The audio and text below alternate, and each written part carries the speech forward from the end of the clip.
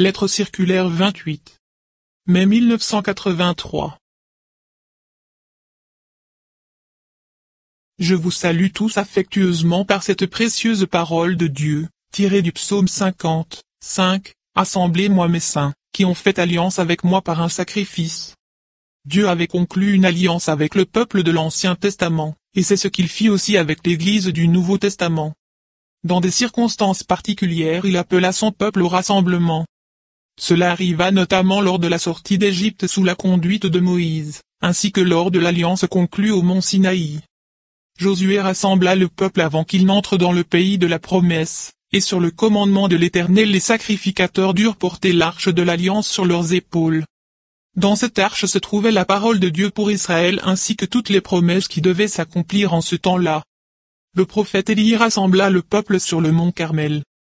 C'est là que Dieu répondit par le feu. C'est là qu'il provoqua une décision et opéra une conversion intérieure dans le cœur de son peuple.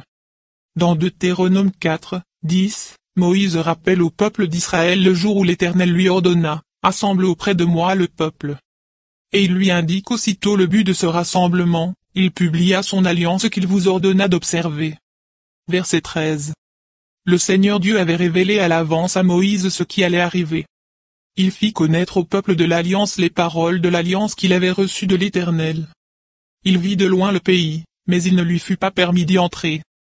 Cependant le peuple de l'Alliance continua son chemin et vécut l'accomplissement de toutes les promesses que Dieu lui avait faites.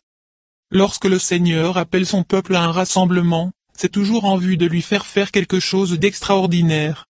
Depuis le 28 décembre 1982, je suis plus que jamais persuadé que Dieu convoque maintenant pour la dernière fois le peuple de l'Alliance du Nouveau Testament, et l'appelle à se rassembler, parce qu'il a en vue quelque chose de tout à fait particulier.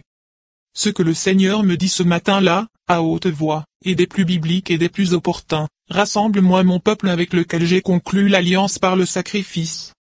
Saisi par la voix qui venait d'en haut, à droite, je regardai à ma gauche et vis que l'horloge marquait 4h13. C'est l'absolue vérité.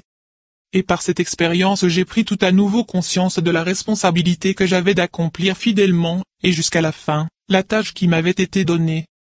La conclusion d'une alliance implique la présence de deux parties.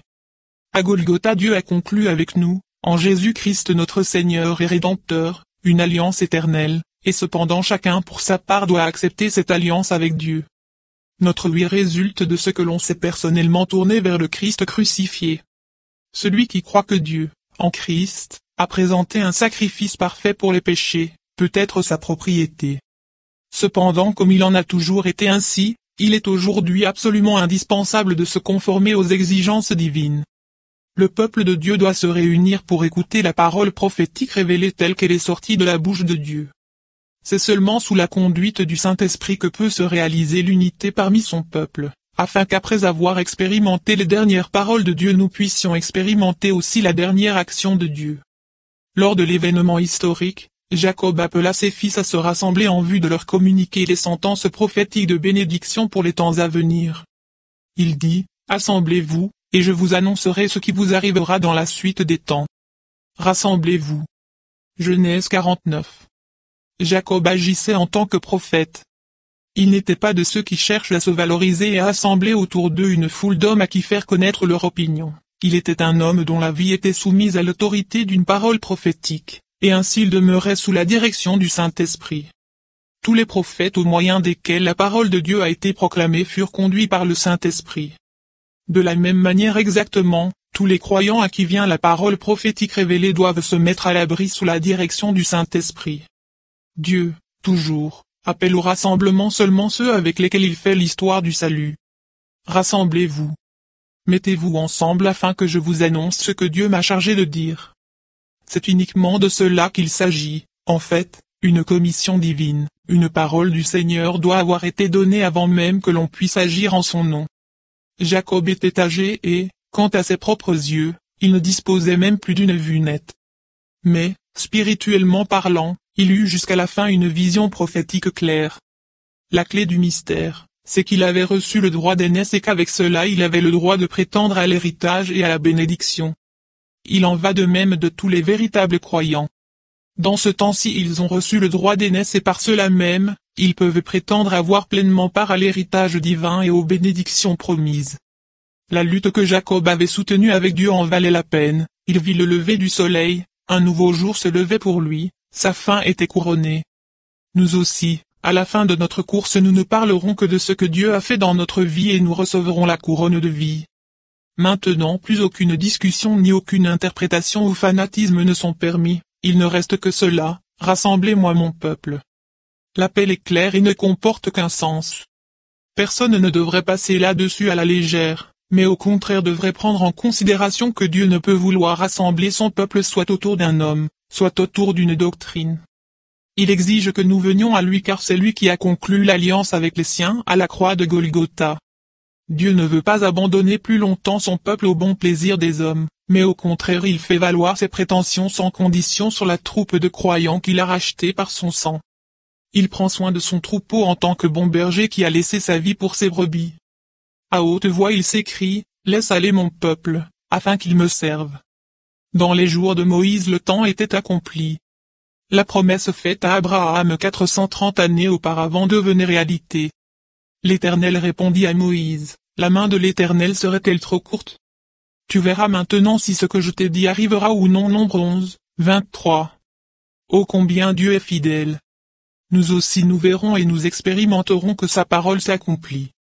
Moïse avait été chargé par Dieu de rassembler le peuple, et de le faire sortir pour servir Dieu afin qu'il n'entre pas une fois encore dans un esclavage religieux. Tout d'abord Moïse et Aaron eurent à conduire beaucoup de négociations avec le Pharaon.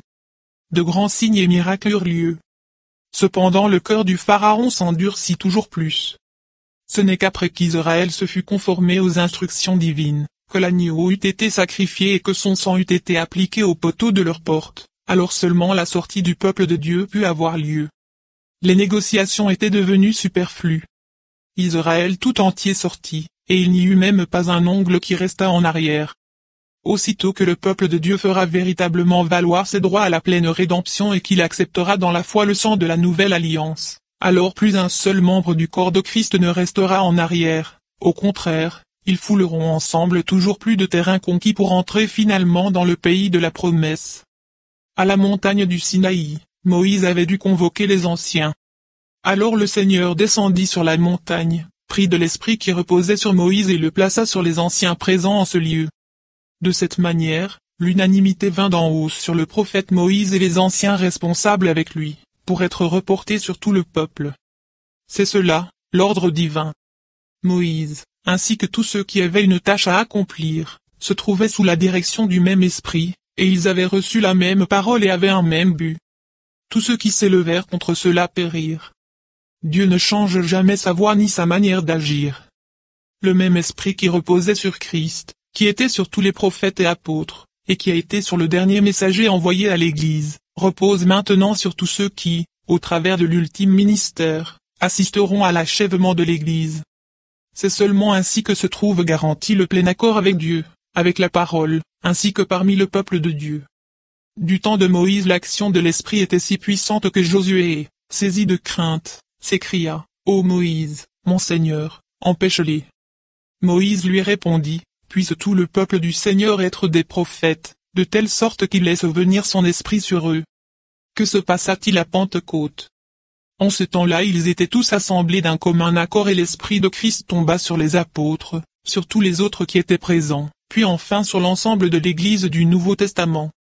Maintenant que nous sommes à la fin, nous pouvons compter sur une pleine restauration et sur une puissante effusion de l'Esprit. C'est ainsi que l'Église sera placée dans la position qui lui permettra d'accomplir sa dernière tâche à l'honneur du Seigneur. C'est lui qui nous parle, et tout ce qui est propre à chacun de nous doit être réduit au silence. Il ne parle pas là au travers de nos pensées, mais uniquement au travers de sa parole prophétique révélée. C'est sur elle qu'il veille afin de l'accomplir. Son bras ne s'est pas raccourci, et nous verrons qu'en ce temps sa parole devient réalité. Réflexion. Le retour de l'Assemblée d'Israël de la captivité de Babylone a pour nous une signification toute particulière. On peut lire à ce propos dans les livres d'Esdras et de Néhémie. Dans Néhémie 8 il est dit, « Alors tout le peuple s'assembla comme un seul homme sur la place qui est devant la porte des eaux. » le peuple s'assembla pour écouter la parole de Dieu. Tout Israël apprit de nouveau à connaître ce que Dieu avait résolu de faire selon ses desseins et de parvenir à exécuter avec eux.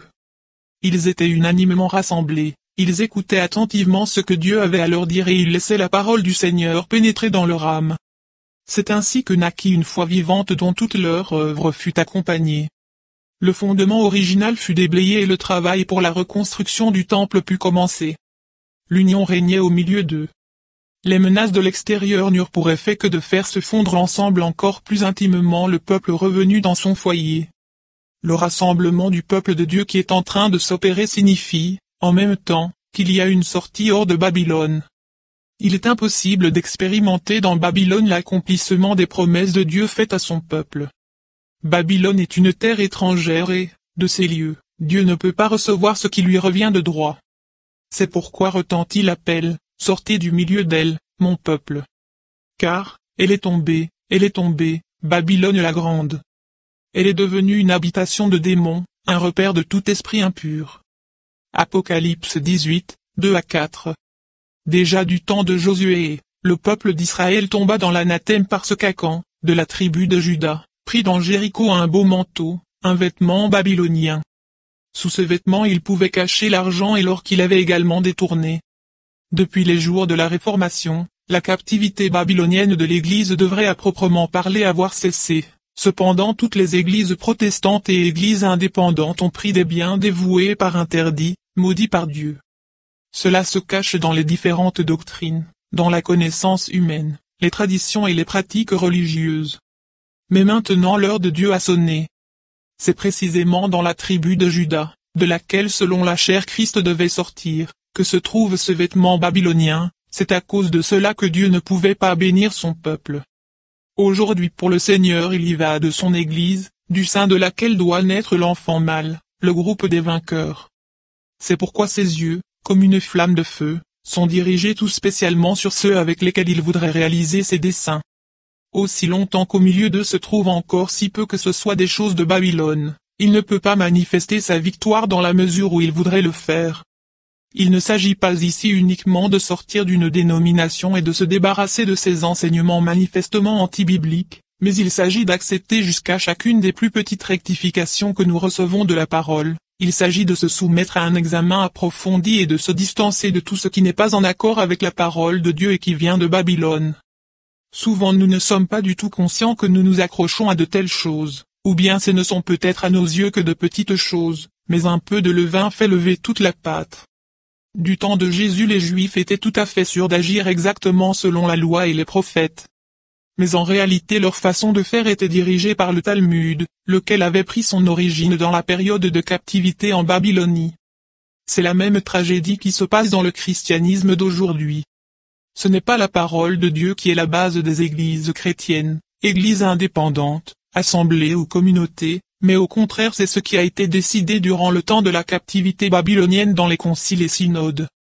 Dans Matthieu 16, 5-12, Jésus dit clairement, « Gardez-vous avec soin du levain des pharisiens et des sadducéens. » Comme ses disciples n'avaient malgré tout pas compris, il leur expliqua mieux sa pensée en disant, « Comment ne comprenez-vous pas que ce n'est pas au sujet de pain que je vous ai parlé, mais de l'enseignement des pharisiens et des sadducéens. » Il s'agit donc ici de doctrines anti-bibliques qui ne proviennent pas de l'Esprit de Dieu, mais au contraire de l'ennemi.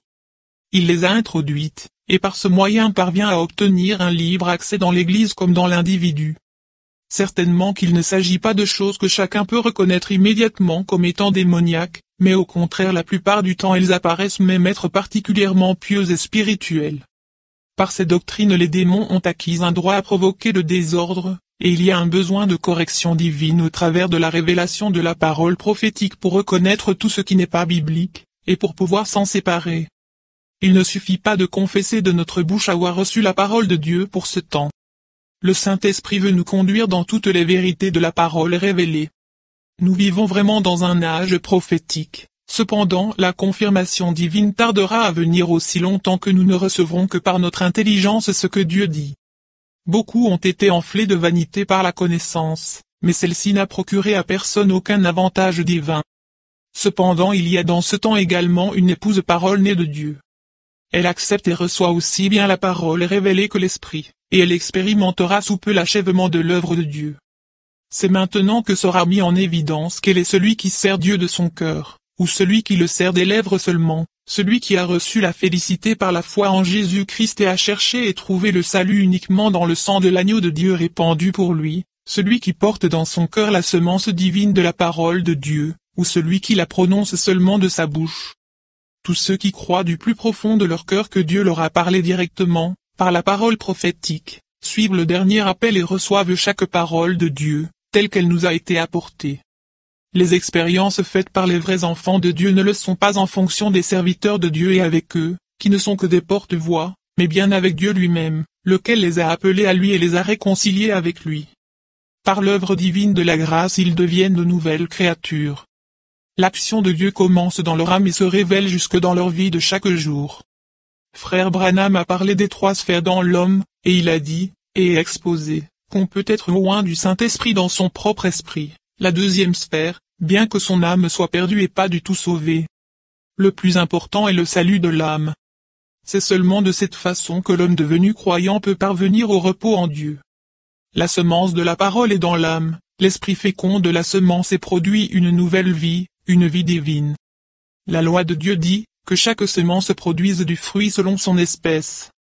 Cette loi se trouve dans la nature entière, dans les plantes, dans la vie des animaux, et il en est également ainsi pour les enfants de Dieu. Jamais il ne pourra en être autrement car Dieu a éternellement raison. La semence de Dieu a toujours été la semence de Dieu, et elle sera toujours la semence de Dieu. Aussi certainement que la parole est devenue chair en Christ et qu'elle a pris forme, tout aussi certainement Christ prendra forme et deviendra réalité dans les croyants. Il ne s'agit pas de faire ici un jeu de mots, mais de mettre en évidence les plus importantes réalités divines. Il est dit de notre Seigneur et Sauveur, il verra du fruit du travail de son âme, et sera satisfait. Ésaïe 53, 11. Lui-même a souffert les plus grandes angoisses dans son âme, et cela afin que notre âme puisse être sauvée. En tant que Fils de Dieu, Jésus-Christ est le premier-né entre beaucoup de frères, il est le commencement de la nouvelle création divine. Tous les fils et filles de Dieu arrivent par la même parole et le même esprit à cette nature de premier-né, et ils portent les mêmes qualités et la même vie que lui. Celui qui croit réellement les promesses divines devient participant de la nature divine. 2 Pierre 1, 4. C'est le critère que chacun doit appliquer à soi-même. Il est écrit dans Jacques 1, 18, « Il nous a engendrés selon sa volonté, par la parole de vérité, afin que nous soyons en quelque sorte les prémices de ses créatures. » C'est par la parole qu'il a prononcée que nous avons été appelés à l'existence. C'est ce que nous avons lu. La parole, le sang et l'esprit agissent ensemble dans les croyants. Le plein évangile renferme tout cela. Dès le commencement et jusqu'à la fin chaque semence produira selon son espèce.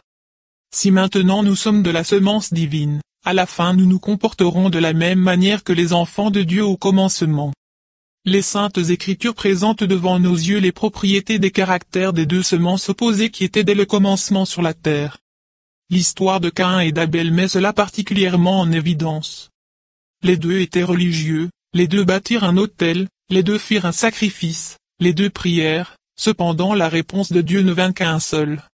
C'est à cause de cette réponse de Dieu que l'autre manifesta ensuite quelle était sa véritable nature, et il tua son frère. Lorsque Saül fut oint comme roi, l'Esprit de Dieu vint sur lui, et il prophétisa, cependant dans son âme aucun changement ne s'était manifesté. Chez David c'était tout différent. Il fut même oint par le même homme, cependant chez lui l'Esprit de Dieu ne descendit pas seulement dans la 2e sphère mais il pénétra jusqu'au fond de lui-même, dans son âme. C'est là que se trouvait la parole divine qui lui avait été donnée en partage, laquelle était devenue une promesse et engendrait alors une vie nouvelle et divine.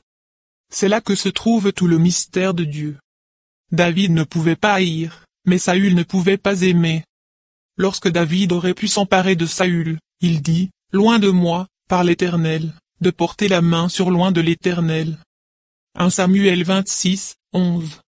David représente la vraie semence de Dieu, et il avait reçu la parole de promesse, sur ses lèvres se trouvaient les déclarations prophétiques, et il respectait l'onction de l'Esprit qui était sur Saül, bien que celui-ci n'ait eu aucune parole de promesse.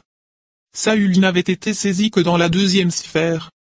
Il pouvait prophétiser, et tout de suite après vouloir attenter à la vie de David. Mais David se trouvait dans la troisième sphère, soit avec l'âme remplie de l'esprit parce que par prédestination la parole de Dieu avait été placée en lui. Vu de l'extérieur, Saül s'est également comporté comme un prophète et il prophétisait puissamment, cependant sa nature était tout autre.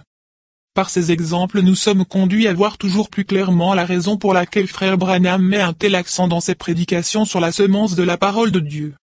David avait été prédestiné à être roi. Dans son âme se trouvait la parole de la promesse. Saül fut élu selon l'avis des hommes, et c'est pourquoi Dieu n'avait en somme aucun motif de s'en porter garant. Tout le mystère se trouve dans l'élection de Dieu afin que sa prédestination subsiste selon son libre choix. Romains 9, 11. Dans la prédication, les oins du temps de la fin, tout particulièrement, frère Branham rendit clair le fait que l'onction du Saint-Esprit peut venir sur tous, mais que tous ne reçoivent pas dans leur âme la parole de Dieu. Que ce soit la pluie spirituelle ou la pluie naturelle, aucune d'elles ne produit la semence, la pluie ne fait que l'humecter purement et simplement. Il en est de même exactement avec le soleil naturel et le soleil de justice, ils ne font purement et simplement que faire sortir la semence jetée en terre. Cela ne dépend donc pas de la pluie ou du soleil, bien que les deux soient importants pour la croissance de la semence, mais ce qui est important c'est l'espèce de semence qui est en nous. Puisse Dieu nous accorder à tous d'expérimenter une pleine transformation et un renouvellement dans notre âme, afin que la nature de Jésus prenne forme en nous, et que Dieu puisse enfin accomplir dans son épouse l'œuvre d'achèvement qu'il s'est proposé de faire. Nouvelles de voyage. Les 2 premiers mois de la nouvelle année ont déjà été remplis par des voyages missionnaires que Dieu a de nouveau bénis richement. Malheureusement nous ne pouvons parler ici de toutes les choses que Dieu a faites qu'en les effleurant. En janvier, Dieu nous a fait la grâce d'avoir de merveilleux rassemblements en Inde, auxquels les gens, de près comme de loin, sont venus participer. Voici ce que disait un croyant du plein évangile en témoignant à la fin de la conférence qui eut lieu près de Trivandrum, dans le sud de l'Inde, devant environ 4000 personnes. Pendant 42 ans nous avons eu chaque année une conférence dans laquelle des hommes ont parlé, mais cette année nous avons eu des rassemblements au cours desquels Dieu nous a personnellement parlé au moyen de sa parole. Non seulement les frères dans le ministère mais tous ceux qui étaient présents ressentirent que ce n'étaient pas des histoires et des paroles vides qui leur étaient apportées, mais que la parole est réellement esprit et vie. Dans le nord de l'Inde nous avons pu procurer aux frères une machine à imprimer offset, afin que les prédications de frère Branham puissent, également là-bas, être données dans la langue du pays. Les rencontres ont aussi été en grande bénédiction à beaucoup de personnes. À Bombay, des centaines de personnes ont entendu la parole de Dieu, et parmi eux 2 prêtres catholiques, tous ont été subjugués par cette parole et ont été saisis par le Saint-Esprit. D'ailleurs, précisément en Inde, les frères s'engagent tout entiers dans l'œuvre de Dieu. Certainement que cela portera une riche récolte. Le voyage que je fis en Extrême-Orient en février me procura quelques surprises. J'ai déjà eu l'occasion de parler à de très grands auditoires, mais en Corée ce fut la première fois que je pus apporter la parole de Dieu à plus de 10 000 personnes en une seule réunion. J'avais été invité par des assemblées pentecôtistes, baptistes, méthodistes et par l'église presbytérienne, et ce fut la première fois que je visitais la Corée. À Taïwan le Seigneur a également ouvert les portes d'une manière merveilleuse. Si nous avons la possibilité de produire et de diffuser une émission radiophonique en direction de la Chine, il y a là-bas des frères qui se sont déclarés prêts à se charger de traduire les prédications en langue chinoise. Au Japon il n'y a presque que de petites assemblées, mais le Seigneur a là-bas aussi les siens qu'il appelle maintenant à sortir. Grand était l'intérêt des croyants de différentes assemblées et d'écoles bibliques internationales, et le désir d'en savoir davantage sur ce que Dieu a fait dans ces temps. Plusieurs même se sont mis à ma recherche dans ce but, à l'hôtel où je logeais. Pour des raisons de sécurité je ne peux pas donner beaucoup d'informations concernant mon séjour en Chine, mais je puis dire que là-bas aussi il se trouvait des gens qui attendaient pour écouter le message de Dieu. Des frères sont venus à l'hôtel me donner des nouvelles de ce qui se passe là-bas. Depuis peu la Bible est de nouveau imprimée, de telle sorte que les croyants peuvent la lire. Nous sommes très reconnaissants à Dieu pour cela. Nous croyons que Dieu a aussi en Chine des élus qu'il va appeler maintenant.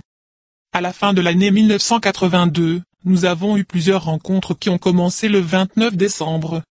C'est le 28 de ce mois que le Seigneur m'intima l'ordre de rassembler son peuple. Lui-même a pourvu pour qu'un nombre inattendu de frères et sœurs viennent à ces rencontres. ces rencontres resteront dans la mémoire de tous. Nous sommes entrés dans la dernière phase.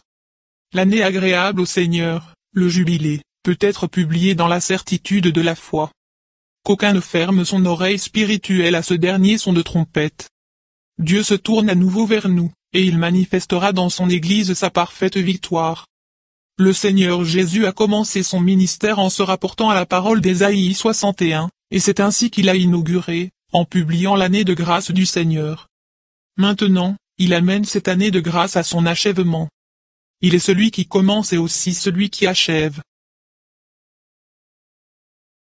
Agissant de la part de Dieu. Frère Franck.